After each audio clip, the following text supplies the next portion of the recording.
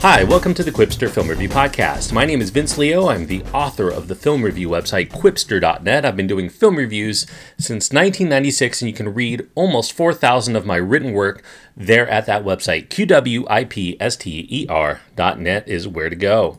Today I'm going to be looking at a film that's getting quite a lot of great critical buzz out there, as well as a lot of fan fervor for people who like the property, as well as the MCU movies, the Marvel Cinematic Universe of films. The one I'm talking about here is called Spider-Man Homecoming. It's an action sci-fi comedy. It's PG-13 rated for sci-fi action violence, some language, brief suggestive comments, and it runs 2 hours and 13 minutes. Tom Holland is the star here as Peter Parker and Spider-Man. Michael Keaton, the main baddie. Robert Downey Jr. here as Iron Man. Jacob Batalon, Laura Harrier, Marissa Tomei as Aunt May. Jon Favreau as Happy Hogan. Zendaya as MJ, Donald Glover, Tony Revolori, Bokeem Woodbine are also in this film. The director is Jon Watts, and the screenplay is credited to the quite sizable list of screenwriters: Jonathan Goldstein, John Francis Daley, Jon Watts himself, Christopher Ford, Chris McKenna, and Eric Summers. Now, Spider-Man Homecoming here, of course, if you know your Spider-Man films, you know this is the third time in this young century that Marvel's flagship superhero is being attempted here on the big screen. And while it's understandable that Sony, who currently have the rights to do the film versions of Spider-Man, wouldn't let a sure-shot property like Spider-Man go to waste, they definitely run the risk here of diminishing results from an audience that has largely grown fatigued and investing their time and money into a Spider-Man franchise that's not going to get scrapped after 2 or 3 films, especially when the prior 2 attempts ended more with a whimper than a bang. Now, generally speaking, Spider-Man Homecoming gets a few things right, including sidestepping having to retread the well-known origin of how Peter Parker became the costume superhero for the umpteenth time.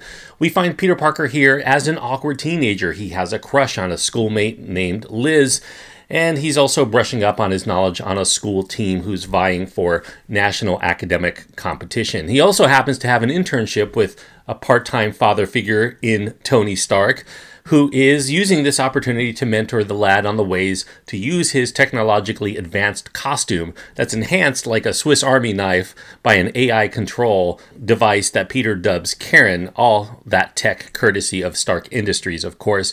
And that tech he uses to thwart criminals around the city, hoping that doing so will help him become an Avenger under Tony Stark's tutelage. Now, Peter Parker gets more than his match when the Vulture, a spurned blue-collar Joe who has turned a high-tech criminal named Adrian Toomes, comes on the scene.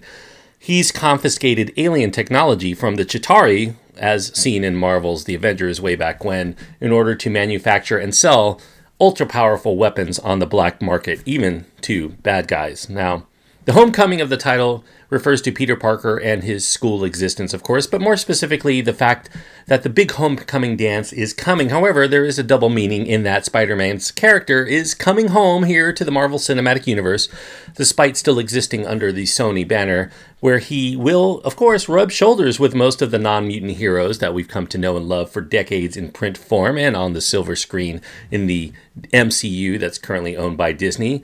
After debuting briefly to rave reviews in Captain America Civil War, Tom Holland is still an excellent choice for Peter Parker. He provides the right mix of intelligence, a geekiness, certain awkwardness, some earnestness, and that lithe physicality that's necessary to play Spider-Man. He's a great choice, especially as he's the most youthful in appearance and demeanor of the actors who've played the part in recent years, and he has lots more upside for growth in future adventures down the road.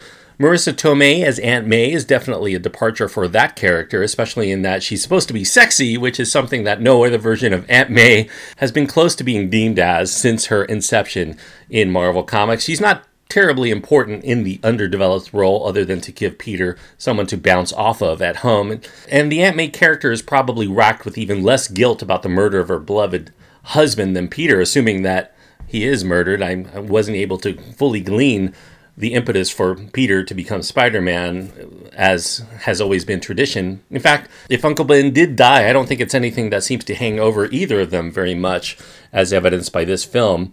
There is some nice comic relief here, plenty of it actually, mostly provided by giving Peter a best friend named Ned, who's really there not only for Peter to bounce even more scientific ideas off of, but to continue to drum up some laughs at their misadventures. Tony Revolori seems to be channeling a little bit of John Bender from The Breakfast Club in his portrayal of Peter's frenemy Flash. In fact, that's just one of several nods to the works of John Hughes that you'll find obviously strewn about within John Watts' film here. Peter's crush Liz is about on par with other teen rom-coms in terms of development, which is not that much, but in the world of Peter Parker, it feels as light in its weight as the rest of this film. It's meaningful only in so much as Peter has feelings, but if they aren't reciprocated, it doesn't really seem ready to rock his world particularly.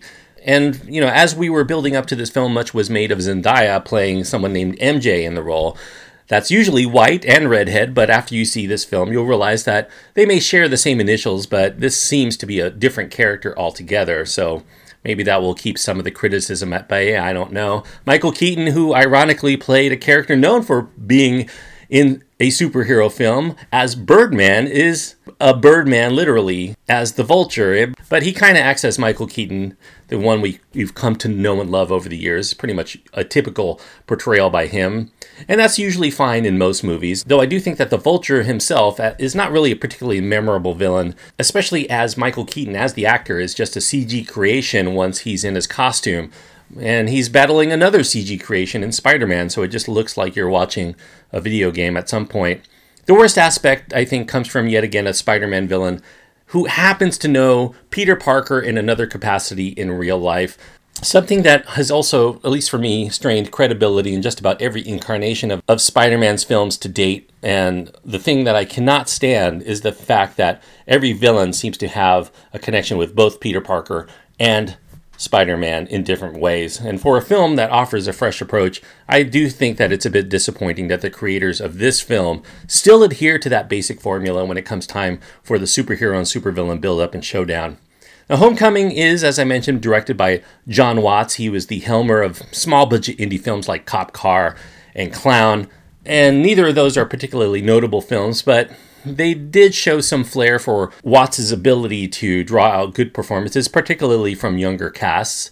And while Watts does keep the emphasis on keeping things very light, very whimsical, the film still feels more like watching 3 episodes of a TV show for teens more so than this big epic film, albeit this does have a better cast and a lot more money for effects than television typically affords, though I do still personally feel that the visual effects in Spider-Man Homecoming are not as well developed, not even close, as those in the regular MCU endeavors. And what's missing for most of the film here is a sense of dramatic weight.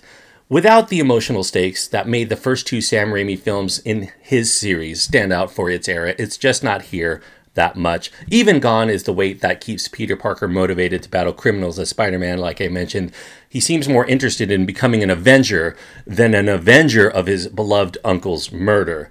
As I mentioned, also 6 credited screenwriters tinker with this overall script. There's occasional nods to classic Spider-Man story arcs, such as a scene that echoes the events found in The Amazing Spider-Man number 33 way back in the day, a classic Marvel comic in which our hero is trapped under tons of rubble and has to find the inner strength to get him out of the situation that his outer strength seems unable to manage on its own. Of course, like most aspects of Spider-Man Homecoming, even Peter's inner resolve during the scene remains surface level, as this massive weight of twisted metal upon him seems more like momentary obstacle instead of the angst-fueled defining moment for a hero to have that epiphany that would govern him the rest of his days, as it had been in the print counterpart.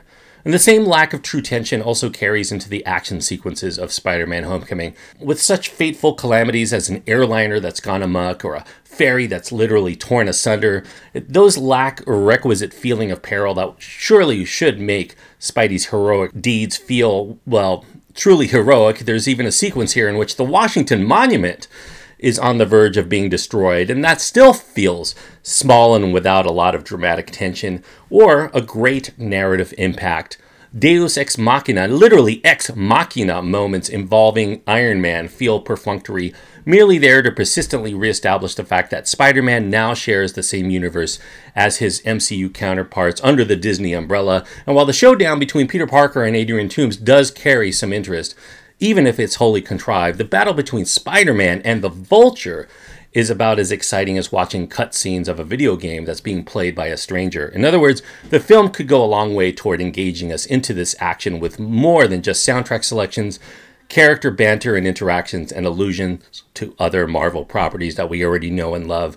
And while I realize I'm not as high on Spider-Man Homecoming as many of my critical brethren, there's still an aspect that I do enjoy about this film, being a lifelong Spider-Man fanboy. I love Spider-Man. He's my favorite character of all of comicdom. With that in mind, I still liked a lot of what I saw here, even though from an objective standpoint, I don't think that it's as good as the first Spider-Man or Spider-Man 2 from Sam Raimi. But there's still enough here to state that while finding the filmmaking here largely disappointing, I do also find enough entertainment value within the film to still hold my interest through the 2-hour and 15-minute runtime. And the cast is at least promising enough to think that there might be hope for future entries that could probably work wonders with the right script and direction. At least it was never overtly bad in the way that Spider-Man 3 or many portions of the Mark Webb Amazing Spider-Man series could be on occasion. No, there aren't the major lows in Spider-Man Homecoming the way they were in those previous 3 Spider-Man outings, but neither are there many highs to be had within its story as presented either. And that leaves this film about as delightful to admire in its construction as a spider's web, but it's also just as weightless as that web, and that leaves Spider-Man Homecoming feeling like just a momentary diversion in superhero cinema instead of something to merit writing home about. Hopefully, the second film in this franchise will be able to keep its substantial assets and escape the traps that hold this one from freely swinging to great heights. I'm giving Spider-Man Homecoming, this is a real borderline call, probably one that I could go back and forth with. And as those people who've listened to my podcasts in previous episodes will know, when I have a borderline call, I usually give the lower of the 2 grades on a first-time watch. So this could go left or right. The problem here is that it's between a 2.5 and a 3-star movie for me, and 2.5 stars is a non-recommendation and 3 stars is a recommendation. So the fact that I'm going to the 2.5 star non-recommendation is probably going to ruffle a lot of fans of The Vulture and Spider-Man, of course, himself. This really is, I guess, a disappointment for me. Although I didn't have high expectations going in, but I do see that it has 92% or 93% on Rotten Tomatoes, so I'm in the minority here. Take that for what it's worth. If you're a Spider-Man fan, like I said, I do find enough here to keep my interest, just not enough here to really be wholehearted in my objective recommendation.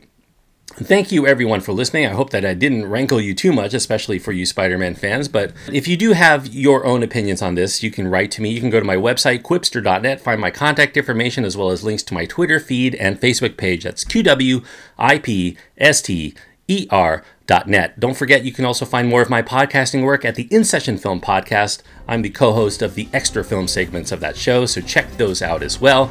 InSessionFilm.com for more details. And until next time, please enjoy your time anytime you get to go to the movies. And if you see Spider-Man Homecoming, I do hope that you actually had a good time, just like most of the rest of the people that seem to be enjoying this a little bit more than I did.